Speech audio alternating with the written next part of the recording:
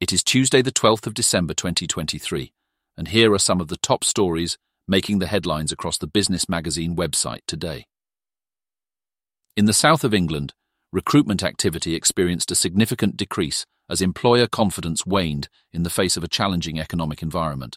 The latest survey from KPMG and the Recruitment and Employment Confederation revealed that permanent staff appointments saw their most significant decline since July, and temporary billings re-entered a period of contraction following a slight uptick in October. The findings underline the ongoing struggles businesses are facing in committing to new hires amidst economic uncertainty.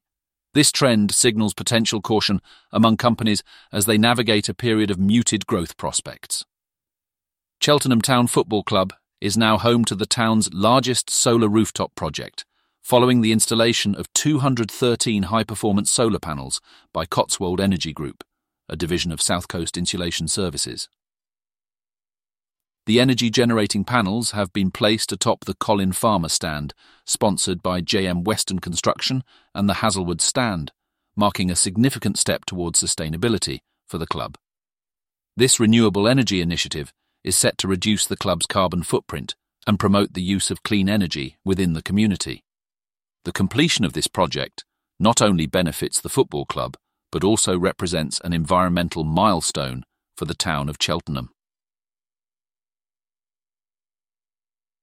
In a recent stride for the scientific community, Southampton's own Samantha Lane has achieved global recognition with her groundbreaking work in drug safety research.